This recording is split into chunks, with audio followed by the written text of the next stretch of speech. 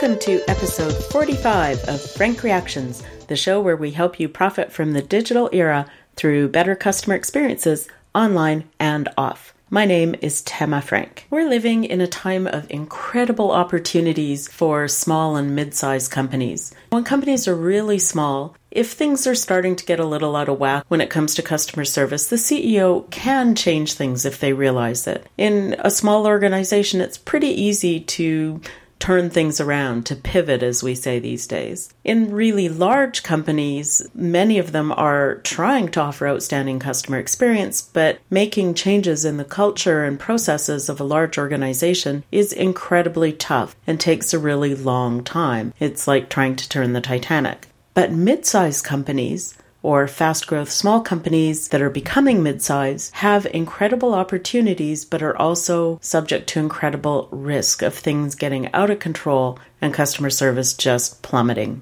Today, my guest is Robert Scher, who is the founding principal of CEO to CEO, a consulting firm that helps mid-sized companies, and the author of a book called Mighty Mid-Sized Companies, How Leaders Overcome 7 Silent Growth Killers. And you can find that on Amazon, or I'll have a link to it on the website as well in the show notes. In today's interview, we talk about why customer experience will often suffer in mid-sized or high-growth companies and what can be done about it.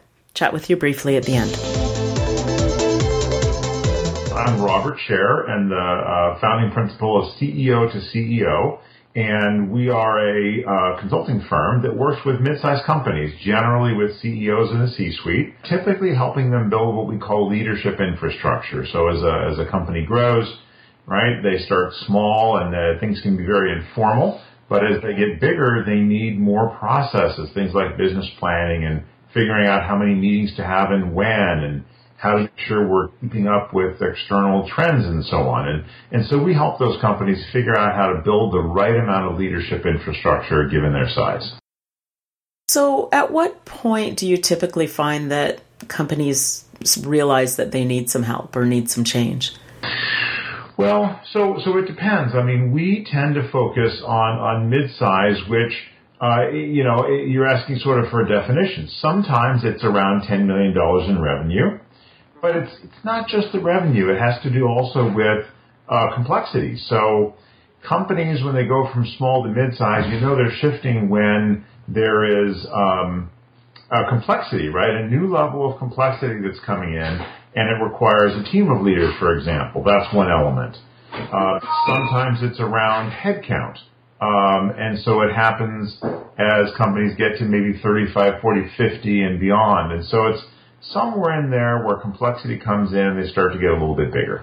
And do you find that, obviously, I guess if they are working with you, they recognize that they've got a problem, but perhaps just from your experiences trying to convince people that they need to change, what are the traits of a leader who realizes that there is a need for change versus one who doesn't? Well, it's interesting. I think most leaders, when they get frustrated when things aren't happening, when problems keep raining down, recognize that there's a need for change. Some think it's about the other people that need the change, right? Whether it's yes. The stupid customers or the teams or the horrible bank that didn't give them yet more money when they missed all their targets.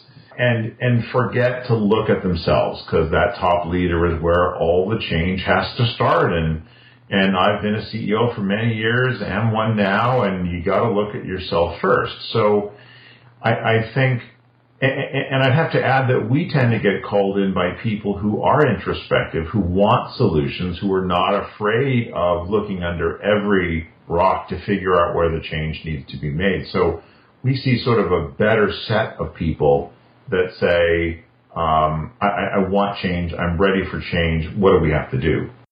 Right. So when they get to that point, where would you start in trying to assess the situation? So, we're starting very, very broadly here, and there can be all sorts of challenges. So the first thing is to figure out what isn't working as well. And if we look at all of the functional areas in a business, is it that there's not enough business to cover the costs? And then we'd have to look at how they're going to market or what they're trying to sell or supply. There could be flaws in either end of that. There are other times when the business has grown because sales works, because they have a really cool product, and now the problem is getting the goods out the door. And that, that's a different sort of a challenge, and that comes closer to the customer experience where you're focused and have expertise. And so, we first start through a conversation and try to understand where it seems the problems are. The other rubric we use is looking at leadership infrastructure. Companies lose control of their growth when they've outgrown their systems and processes and teams. Yeah. So we've got an approach to looking at that says, is it more the people? Is it the processes? What kind of processes? What's the area?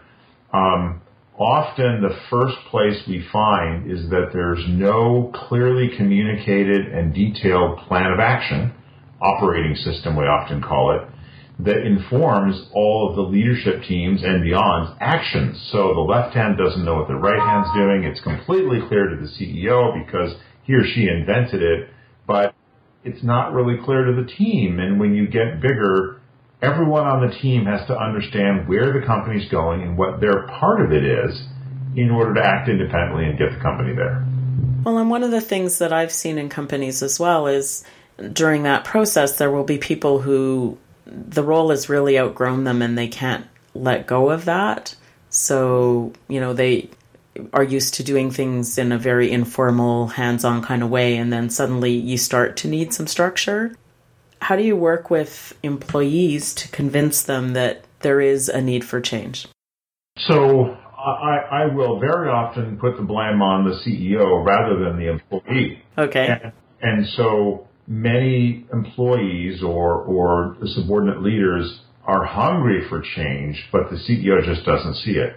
Or the CEO is loyal to people on their team because of the great job they've done, and ignore the fact that those people can't get them where they're trying to go and are really a burden for others on the team. Yeah. So the first thing is this notion of misplaced loyalty, and CEOs and a leader at any level has to be loyal to their mission first and their people second. And that sounds a little like mean and wrong-headed, but the truth of it is business is about performance.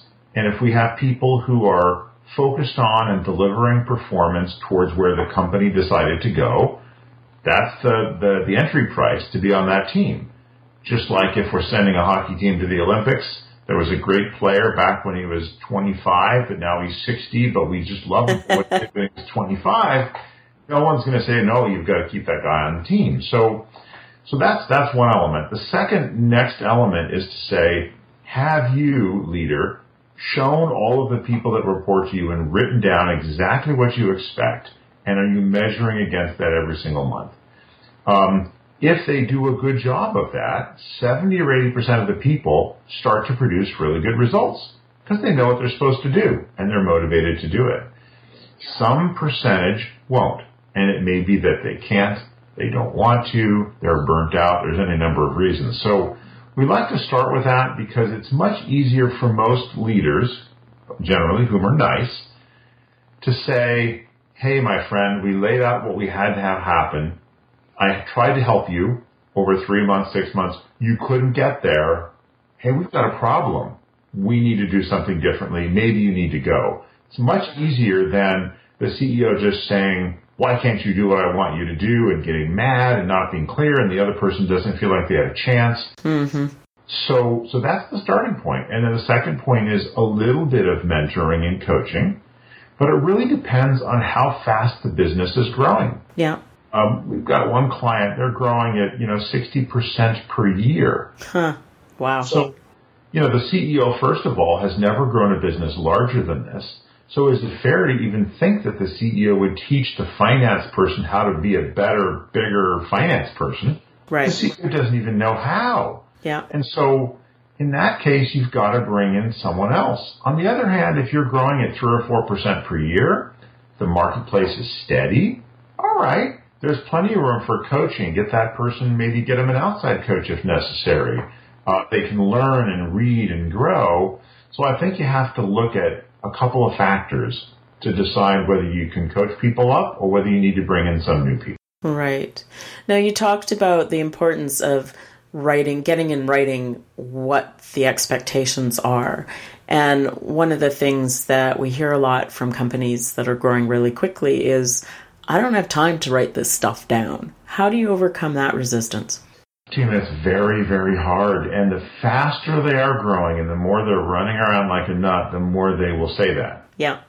So in truth, it takes some physical presence with those clients. Sometimes, just yesterday, I sat down with a client. This guy is super smart, company's running super fast. He had no time to get some numbers pulled out of his system to put into exactly what we're talking about, a simple little plan. So instead of me sitting down with him for 2 hours and analyzing the numbers and talking about how he get his team engaged, I sat with him while he collected the numbers. Right? I'm an expensive guy. I have to do that, honestly. But in that process, we were talking about it. I was there. He was focused on it because I was there. He tried to get out of the meeting earlier in the day. Said, wasn't ready. Said, no, we're going to go there anyway. He was able to call in his controller and get some numbers. And we fit into that, some good coaching around it, but we had to just occupy the space. That's pretty basic. We try to talk about stories about how it only gets worse and not better. And this kind of ties into a really important point. When you're $1 million business growing at 50%, that's fast. That's hard to keep up with. Yeah. But it's still small enough where working a weekend and bringing in the smart brother-in-law can help. Mm-hmm.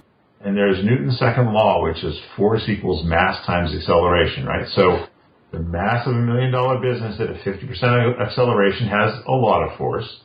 But we've got another client that was at $200 million growing at 50%. Whoa. You take that mass and that acceleration, holy Toledo. And so we try to foreshadow to these people where they could end up and how they can have even less time to do the kinds of things that they need. Right. And we try to combine that with some realism about what it takes to build operational infrastructure. Mm-hmm. So many small entrepreneurs at $1 million, okay, got to get QuickBooks in. We got to fix up our systems. Mm-hmm. Right? That's an 8-hour job maybe.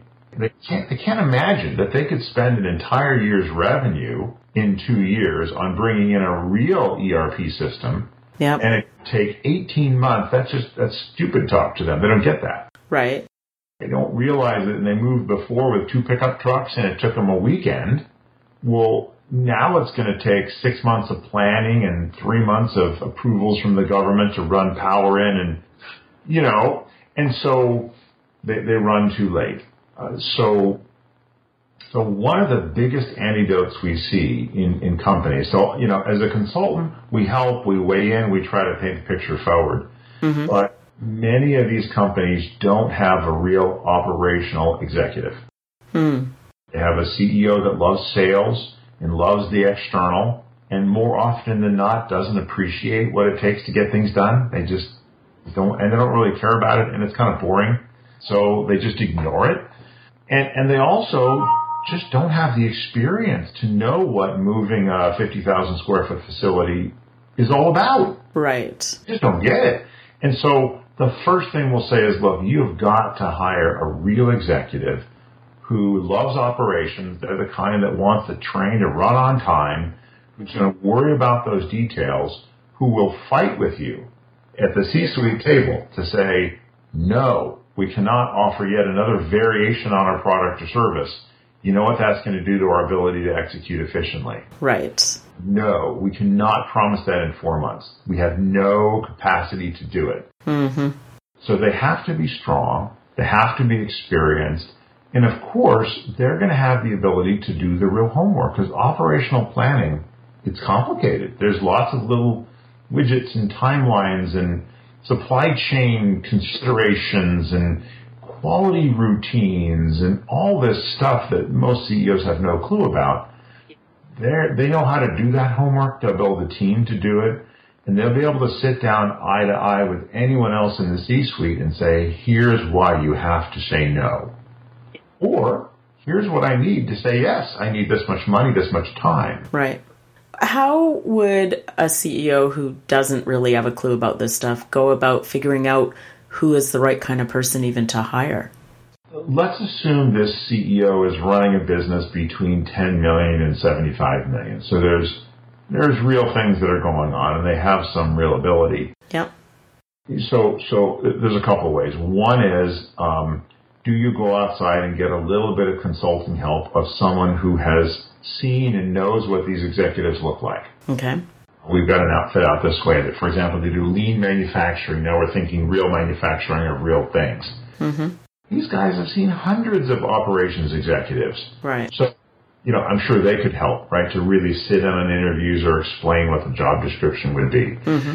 Even without that, we want someone who has been there and done that before. And I'm not saying you get the billion-dollar executive and pay gigantic money, because they actually don't know how to do it. They don't know how to run a platoon of people to do it. Right. But they don't know how to do it. So if I'm 20 million, I'm looking for someone that's held that role, chief operations officer, whatever you want to call them, in a $75 or $80 million company. Yeah. Yeah. Your comment about the ones from the huge companies not knowing how to do it reminded me of with my first business, where I was looking to get a salesperson. And of course, the applications that I had at first were people from these enormous companies. And I thought, this is not going to work. Like, I had a little 3-person operation. There was no way. They were expecting big budgets and, to be able to wine and dine. So you got, right. Yeah. And even there's another point, even if you get a lower level manager or director from that giant organization, they grew up and executed with incredible framework and infrastructure around them.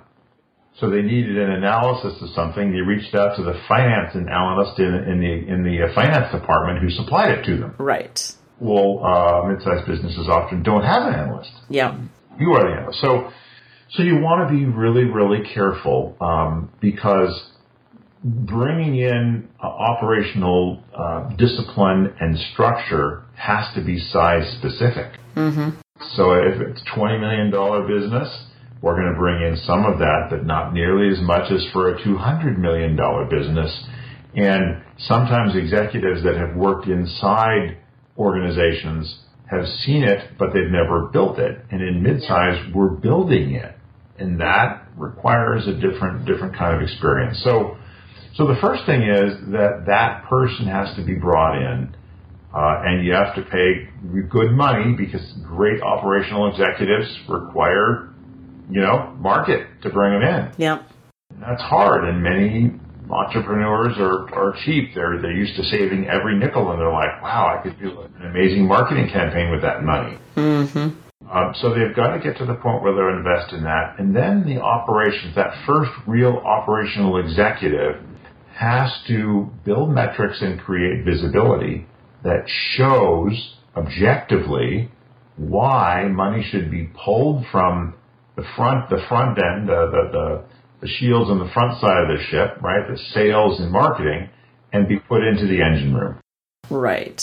So in a similar vein, I guess one of the things that I've heard from CEOs of companies that are growing really quickly is, why should we worry at all about the customer experience? Because we've got more customers than we know what to do with. Have you come across that kind of thing? Sure. Gosh, one of our clients wasn't even having the customer service department report their metrics. It was almost ignored, and they were growing very fast. And, they had wait times over 60 minutes. Ooh. Abandonment like at 40%. Wow. They had times when people couldn't even call in because the phone bank was filled, right? Yeah.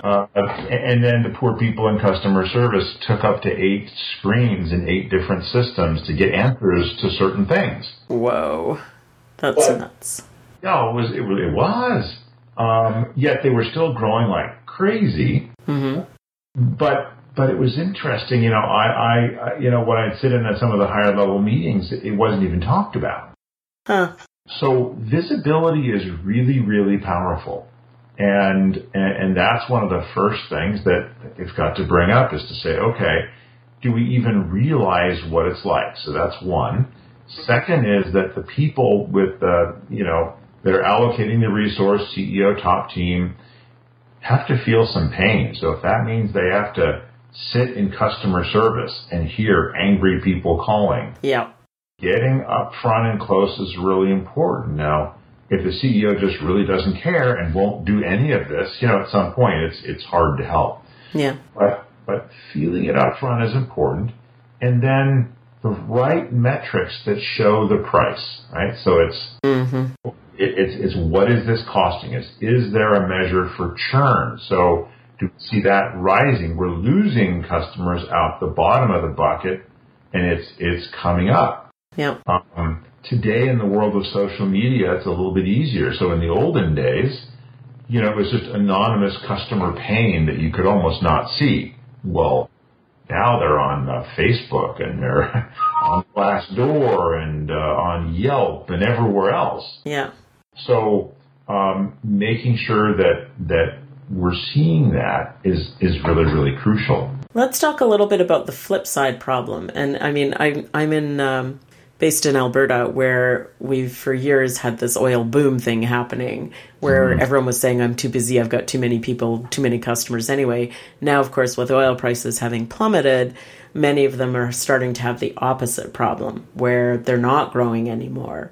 A gut reaction I think a lot of organizations have when that happens is just to start cutting costs any way they can. So getting rid of staff, worsening customer experience and customer service. How do you deal with those sorts of companies? Well, so I'll say two things. One is that if you've soiled your reputation and people only come to you because they have no other choice, you will be the first one to lose your volume when they have any sort of a choice. Yep. And figuring that out once you've started to lose volume because you're the bottom of the barrel experience is too late. There's just no way to help at that point. And the companies that are high quality and running very efficiently, another part of operations, may be able to adjust price. Maybe they trim their margin, but they can probably keep their team busy and stop from losing money, or more likely to be able to do that, which puts them in a much better area for recovery. Yeah. But to go on with your question, when things go south, you absolutely have to cut to stay strong. There's no doubt about it. And there are cases where, yes, your service levels may drop if you can't afford to have those people. And it's a balanced approach as a CEO. You've got to say, where can I cut? What do I need, and how do I preserve the core of the company so that when the times get better, we have a chance at regrowing? Right.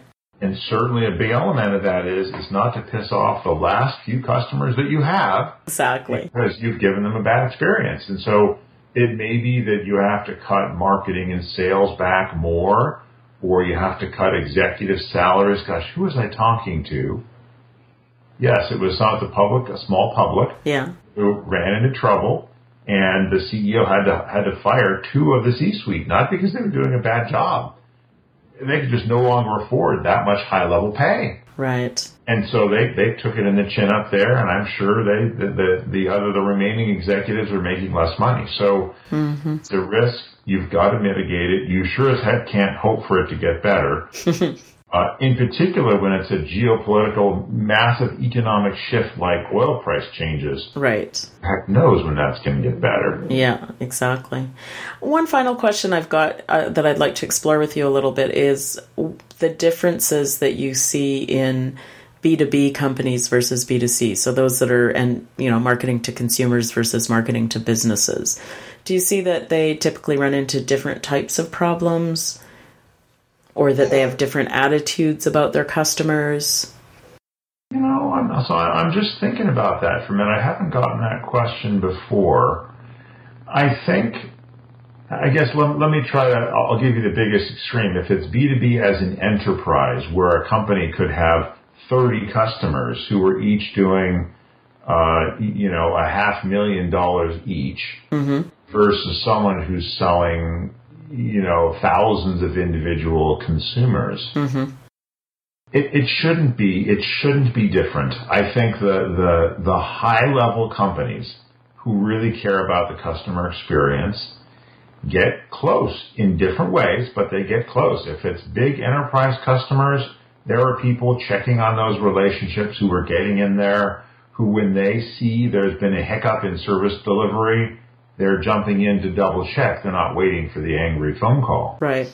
And likewise with consumers, we have businesses nowadays where you're not on the phone, you're not talking with them, but there's a ton of metrics around behavior and time on websites and repeat business and amazing data systems that will give us those readouts. And so I think operationally effective companies at both levels, create metrics, they watch it carefully, they react quickly, and they have a culture of caring about the customer experience because it's a long-term, they're looking at their survivability and their prosperity as a long-term element versus a sales organization that just wants to ring the bell, collect the money, and not worry about it. And that's just a fundamental cultural difference. So I'm not sure I've seen a big difference in the way they feel about the customer experience. Okay, that's interesting. Is there anything that you wish I had asked you that I haven't? No, I think the only other piece that I'd really add in addition to the culture piece is that understanding time horizons is really tricky. And I touched on it a little bit. As companies go through midsize, the time horizons get long. Mm-hmm. And so that means that if you're not thinking forward enough, long before you get into trouble, and saying, look, based on our projections in a year and a half, we're going to run out of production capacity. Wow, it takes us a year and a quarter to increase production capacity. Mm-hmm. We have to start now.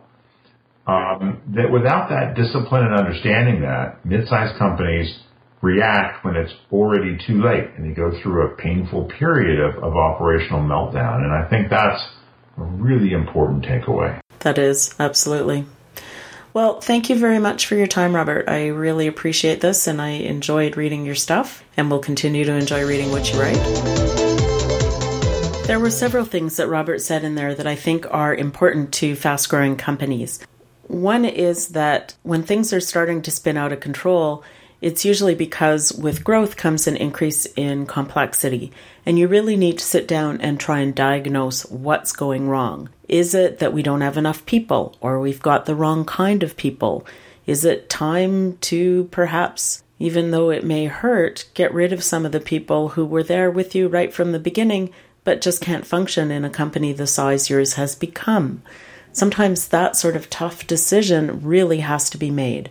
Or is it a question of process? Or, and I thought this was a very interesting point, not only does the company have a plan of action, but have they communicated it to the entire team? Does everyone understand what their role is in trying to build towards that vision? And the other point that he made that I think is a very interesting one is that understanding the time horizons is really tricky.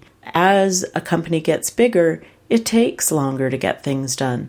And sometimes mid-companies fail or shrink back to small ones because they haven't thought through those time horizons. They think they can continue to react on a dime. And it just doesn't work that way as they get bigger.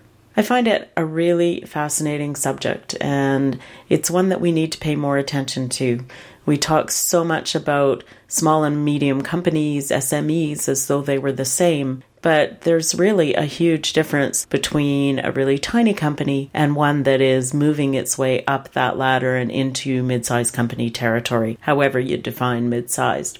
That's all I've got for you today. I look forward to chatting with you again next week. As always, feel free to reach out to me. I can be contacted at Tema, T-E-M as in marketing A, at frankreactions.com. You can leave a phone message at 1-866-544-9262. That's toll free in North America. You can find me on Twitter at Tema Frank or on LinkedIn or Facebook. If you are one of my Jewish listeners, I wish you Lashana Tova. Have a sweet new year.